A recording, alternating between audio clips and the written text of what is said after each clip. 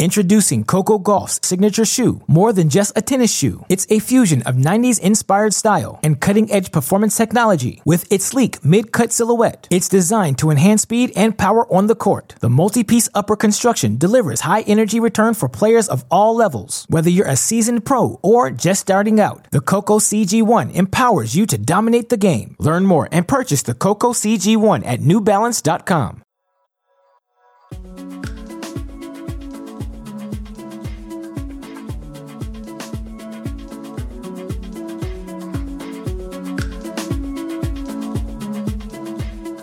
Hey everyone, welcome to Tennis.com podcast. I'm Nina Pantic. And I'm Irina Falcone. And we are the co-hosts of a special episode. We've been gone for a little while, but we're back in action. This week we have Lisa Pugliese. She is the founder and CEO of an organization called Love Serving Autism. She helps kids on the autism spectrum get engaged in tennis and play the sport and develop their language and interaction skills. She is a speech-language pathologist as well and went to the University of Florida and Duke University, has a master's degree. I mean, she's so knowledgeable in autism and language and tennis. And it's kind of an interesting, very interesting story, one we're very excited to share with you guys. All right, Lisa Pugliese, thanks for joining us. You are working with Love Serving Autism. We want to talk about your story, how you got into tennis, how tennis has gotten you to where you are, and mostly about Love Serving Autism. So thanks for joining us. Thank you for having me today. Let's talk about your tennis story. When did you start playing? Do you still play? And how did you get into it? Right. Well, I started playing tennis at the young age of 5 years old, and I was born and raised in Memphis, Tennessee. I, grew up playing tennis in the South, and so I did a lot of tournaments and competitions in the Southern region. And all the way up until I was in high school, my dad had a job transfer, so my parents moved to Boca Raton, Florida. And I went to St. Andrews High School, which is in Boca, and started playing there. We had a great tennis team at the time with Vince Spadia, myself, Luann Spadia, Deanna Spadia, the whole Spadia family. And, we won states, and I became ranked in Florida basically number one in the 14, 16s, and 18s. So I excelled in Florida, and tennis became a huge part of my life. Ended up playing a lot of the junior tournaments, like with Lindsay Davenport and some of the other players who ended up playing, on the tour. And so I really fell in love with the sport. And at the time, it was all about competing and winning. And I wanted to do the best I can, in addition to really focusing on academics, because St. Andrews was a college preparatory school. I graduated from St. Andrews and made the decision to go to college and play college tennis. So I started in 1992. I graduated from St. Andrews and went to Duke University and played there for 1 year. And I was a little bit of a transition for me, leaving Florida to North Carolina. They did not have indoor tennis courts at the time, so we played outdoors, which was very cold. I really missed my family. I missed home. As you know, growing up in tennis, it's a very protective environment. So I was, learning a lot on my own about life skills and social skills and making friends. And it was just a big transition for me. And I decided, I really missed being in Florida, decided that I wanted to transfer to University of Florida.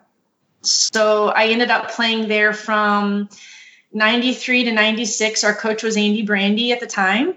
And I believe now it's Roland Thornquist. He's, I don't know if you know him, but he's the coach now.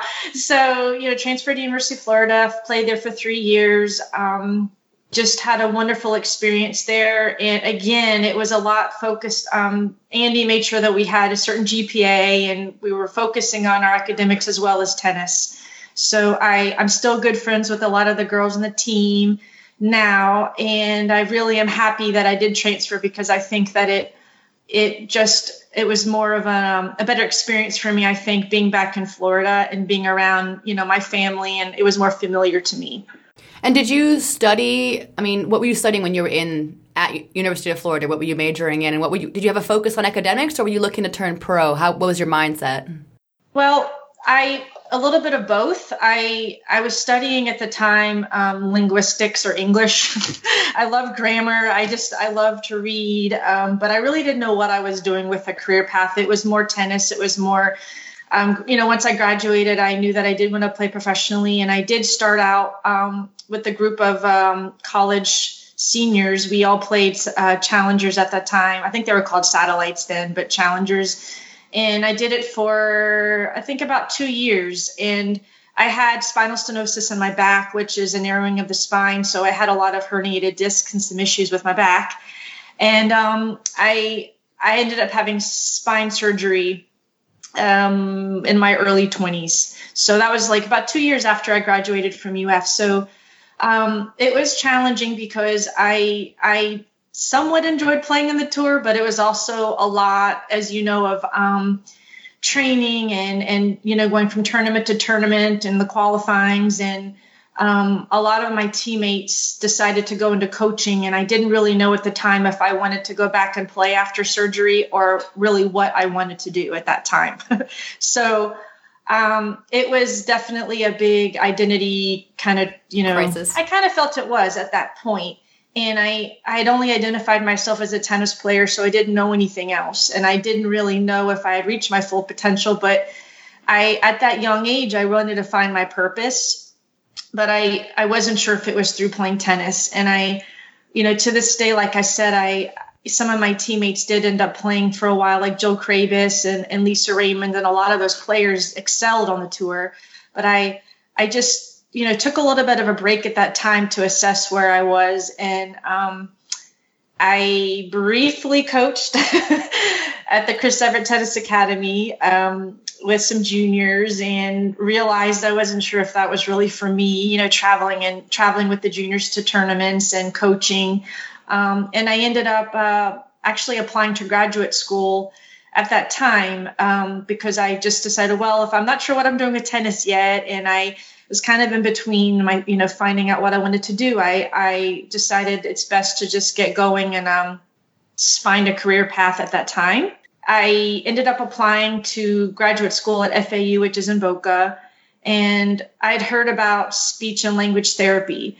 I knew at the time it was about helping others, but I didn't really know more than that. I did take kind of a hiatus from tennis completely and entered into graduate school and really loved it and studied communication sciences and disorders. So it was about the treatment, of adolescents and adults of communication. So that was what my master's degree was in 2002. Wow, what a story. That's, definitely taken us back. And I think Nina and I can definitely relate to a lot of the stuff that you were talking about. I know I can speak, I think, for both of us. When you play tennis and you play it from when you're super, super young, you become tennis. Like, that's literally anyone ever talks about. I know most of my friends, most of my family, it wasn't, oh, hey, how's it going? It's when's your next tournament? So I can totally relate to what you're saying with, when it comes to finding a purpose. But even though you took that hiatus from tennis, it looks like you went and you did find a purpose with your master's degree, which ended up serving you so well. And do you mind just giving us a little bit of how that progressed into something as big as Love Serving Autism today? Thank you. Sure. Well, I became immersed into the field, I guess, of speech and language therapy. And my very first job interview was in a school, and they had an autism unit. And this was 15 years ago. So they knew very little about autism, and they knew very little about, the treatment. And so the principal was a little nervous, that I would actually accept the job. But I did, because I thought the children were so unique and challenging in the classroom. And I ended up staying in that one job for 10 years at the same school, and it was a middle school, and a very challenging age because of hormones, but it was a range of children from nonverbal to high functioning. And at the time, I was not connected to tennis. I really was just fully focusing on my job and speech therapy, and I felt really fulfilled doing it. And toward year 9 and 10, I realized, wow, I think autism is my passion. And there was a charter school in South Florida that's the second largest city in the United States, the Palm Beach School for Autism.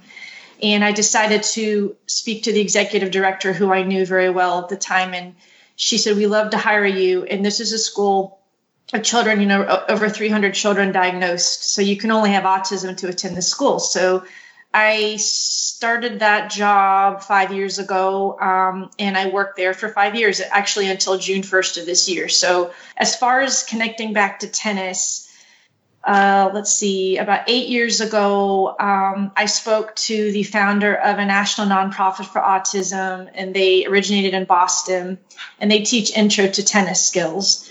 And I contacted him. I knew him from when I was younger, and I said, we have no programs in Florida for children with autism. So I worked with him and his nonprofit on opening programs in Florida. So for 6 years, I was the Florida program director. It's a program called Acing Autism. So I worked with the founder. He ended up moving to LA, but I decided to continue, to grow the programs with him in Florida. And after about year 6, I kind of reassessed where I was with their nonprofit and had a new vision on my own of the fact that I'm a therapist, and I really wanted to focus more on communication skills and create an adaptive pathway for the red, orange, and green ball programs. So that's kind of when the seed of Love Serving Autism originated. So I decided to start my own organization. And in January 2017, that was when we started our first tennis program. I just wanted to say that I had a wonderful experience with the national nonprofit. And I think that sometimes, you realize that you want to try something on your own. And I wanted to grow and learn. And I wanted to make it become more of a therapeutic program since I had that classroom experience. So that was all I wanted to say about that, was that it's one, as a program director, you learn you have a certain experience, but when you're the founder, it's a lot more complex. So I'm more on the business side now, learning a lot, both on court, off court, learning to write grants, fundraising, and I'm loving the experience because it's very new for me. So I just wanted to share that with you. Oh, that's awesome. Well, we appreciate hearing all about it. I mean, it's pretty remarkable what you're doing. And when you have something, this sounds like it's your baby. You've created something so spectacular.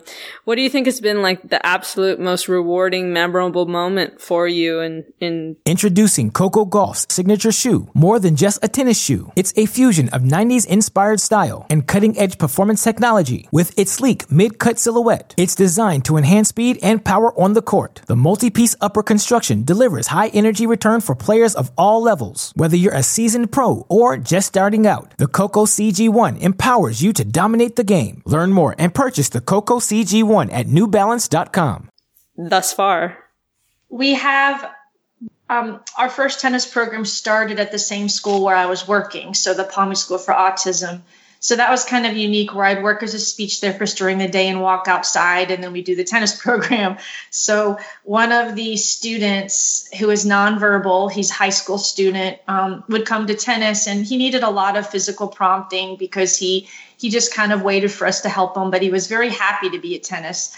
But he didn't really have any words. So his mom said one day, I just wanted to let you know that, Marvin brings his tennis racket at night to his bed.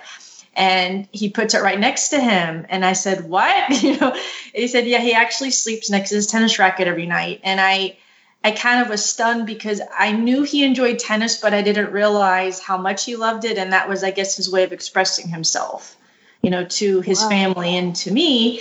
And then I realized, wow, like, even though some of the children, sometimes up to 40-50% of the children in our classes are nonverbal, they do connect, even though they may not be able to tell us. That's the beautiful thing about sport. Yes, right.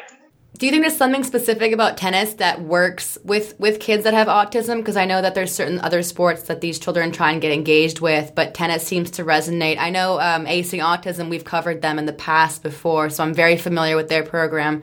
And it seems to really work. Can you put a pin on what it is that's so good about tennis? I would have to say because it's repetitive in nature and it's visual And it's also a sport that you can play on your own. And I think if I could, those are probably the top three characteristics, because a lot of the children, they love, they get fixated on something, whether it's a video game, whether it's a toy.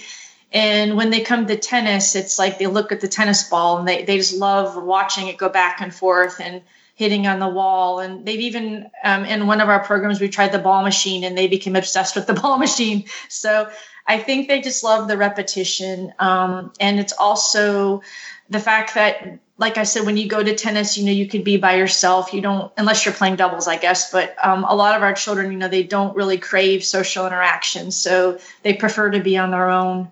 And a lot of our individuals and program participants have motor planning issues. So that means that basically their brain is telling them one thing, but their body might not be able to do it. So like for running to hit a forehand or a backhand. So some days that you could tell they're very regulated and other days they're not. And I think with repetition with tennis, it really helps them.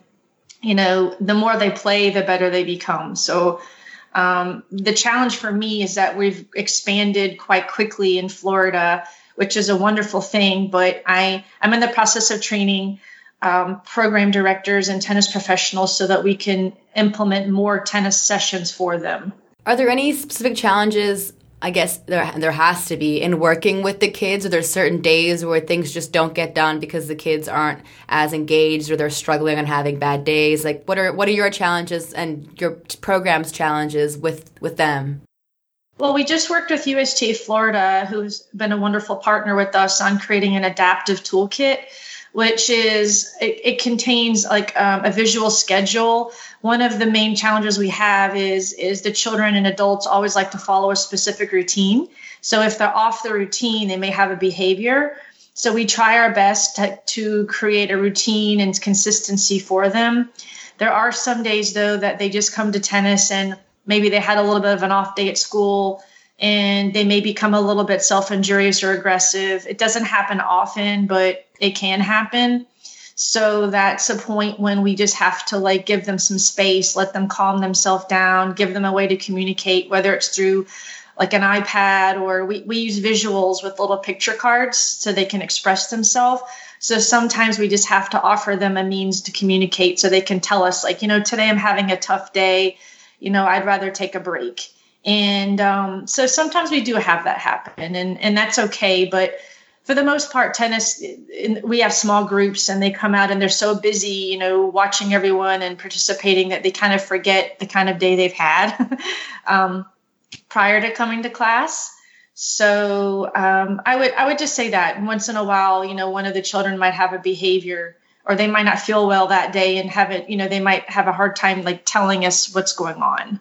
I was just saying it's up to us as professionals to recognize that, because most of the time they're not really trying to avoid the sport. They're just trying to communicate. Right. Well, I'm going to be completely honest with you. I don't know much about autism just because I've never really encountered it.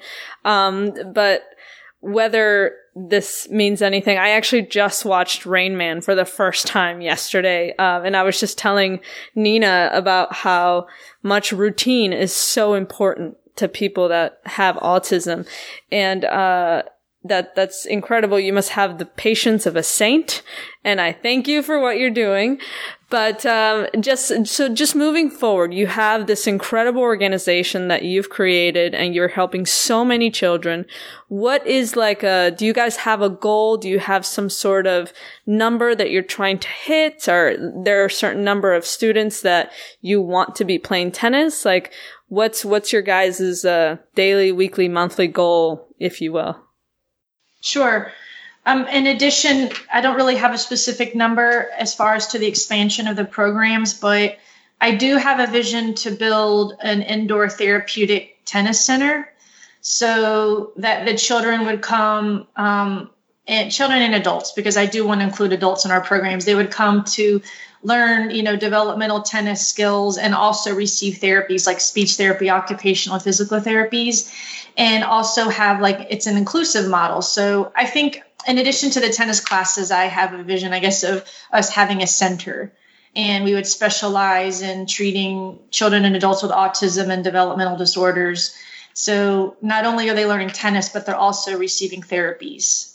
And I think an inclusive model would be like typical children coming in and being peer models to them and volunteering. But yes, in addition to the expansion of our programs, like I said, I don't have an exact number, but we have 10 programs right now in Florida, and we're expanding. We're to 5 more in the fall, and then we should have up to 5 adult programs. So right now we're in the state of Florida, and I like that because we're still developing our model, and I want to make sure that, you know, for sustainability purposes, that everyone's trained properly, and who knows in the future if we will continue to grow outside of Florida. But for right now, there's so many opportunities here in Florida. It's a big tennis mecca in Florida. I just don't think people understand how many children and adults are dealing with autism for you to have that many programs in one state. I think just for someone as naive as Irina and I, it's a little bit surprising, but also great that they have something,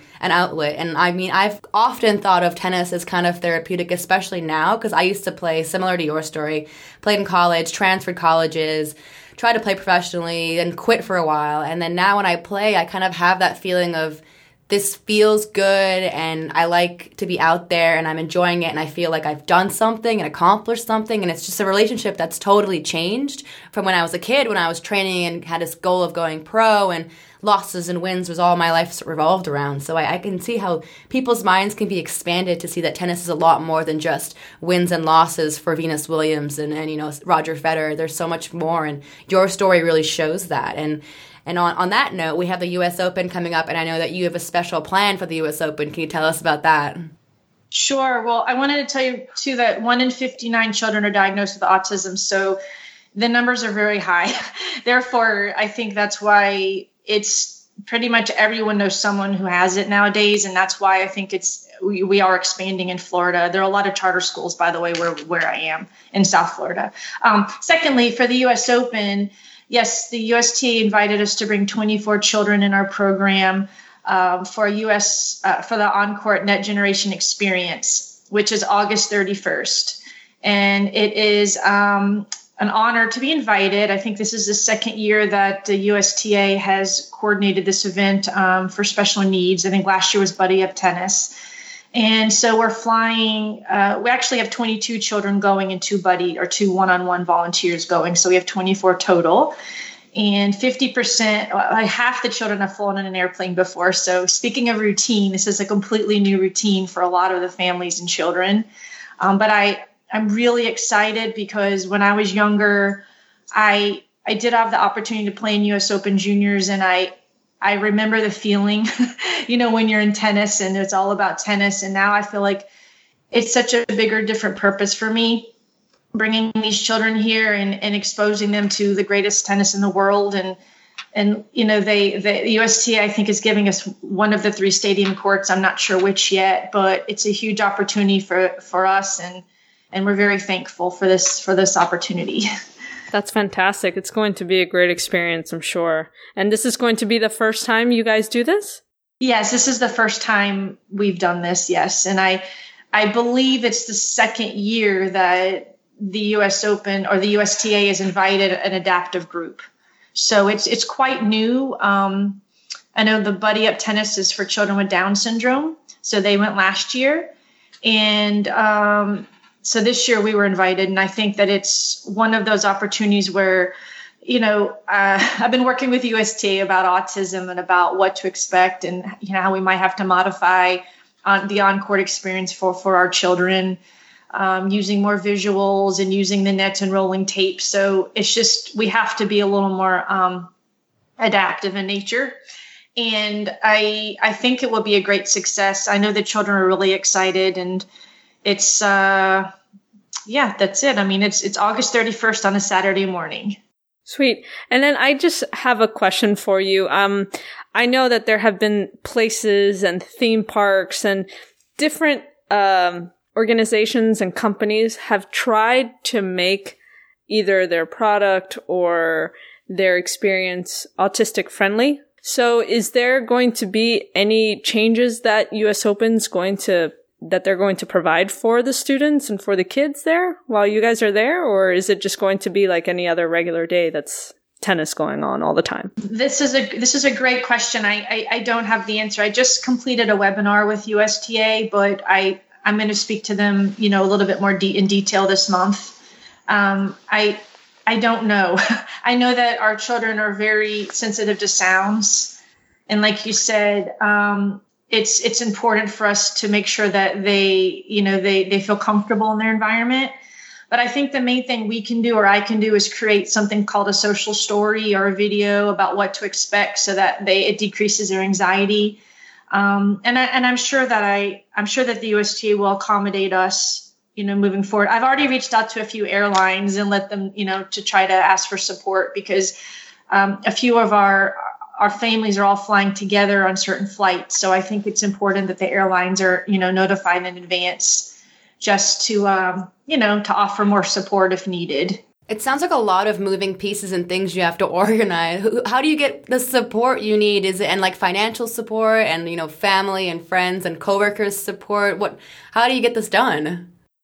We've had a few fundraisers already. The USTA, is offering us the facility, but we're on our own to fundraise. So it's been a hurdle. It's been a challenge, but it's also pushed us, I feel, to step out and really ask for help. It's not one of my favorite things to ask for help, but I know as a 501c3, that's what we need. So we are still fundraising actually now, because we're giving, $1,000 to every family traveling for their flight and a hotel. So, we're almost there, but we're still in the process of doing this now. And we have, I think, one more fundraiser. We're doing a 5K race on August 10th in South Florida for additional fundraising. Well, if anyone listening to this podcast wants to learn more and help you with the fundraising, where should we direct them? Sure. So if anyone wants to go on our website, loveservingautism.org, we have a donate button on our homepage for the U.S. Open. Okay, so loveservingautism.org. Yes. Okay, perfect. Yeah, I mean, I think we've covered a lot today, and I think we've taken up enough of your time, and I just wanted to thank you again, because this is such a different kind of angle and story that we aren't used to hearing and that we need to hear. It's very educational for us. From a completely individual point of view, it's been very unique speaking with you. So thank you for what you're doing. It's remarkable. Thank you both. It really means it means so much to me for your support. So I appreciate it a lot. Keep doing what you're doing, girl. It's awesome. Hey, I will. You too. Okay, that ends this episode. That was Lisa Pugliese of the Love Serving Autism organization.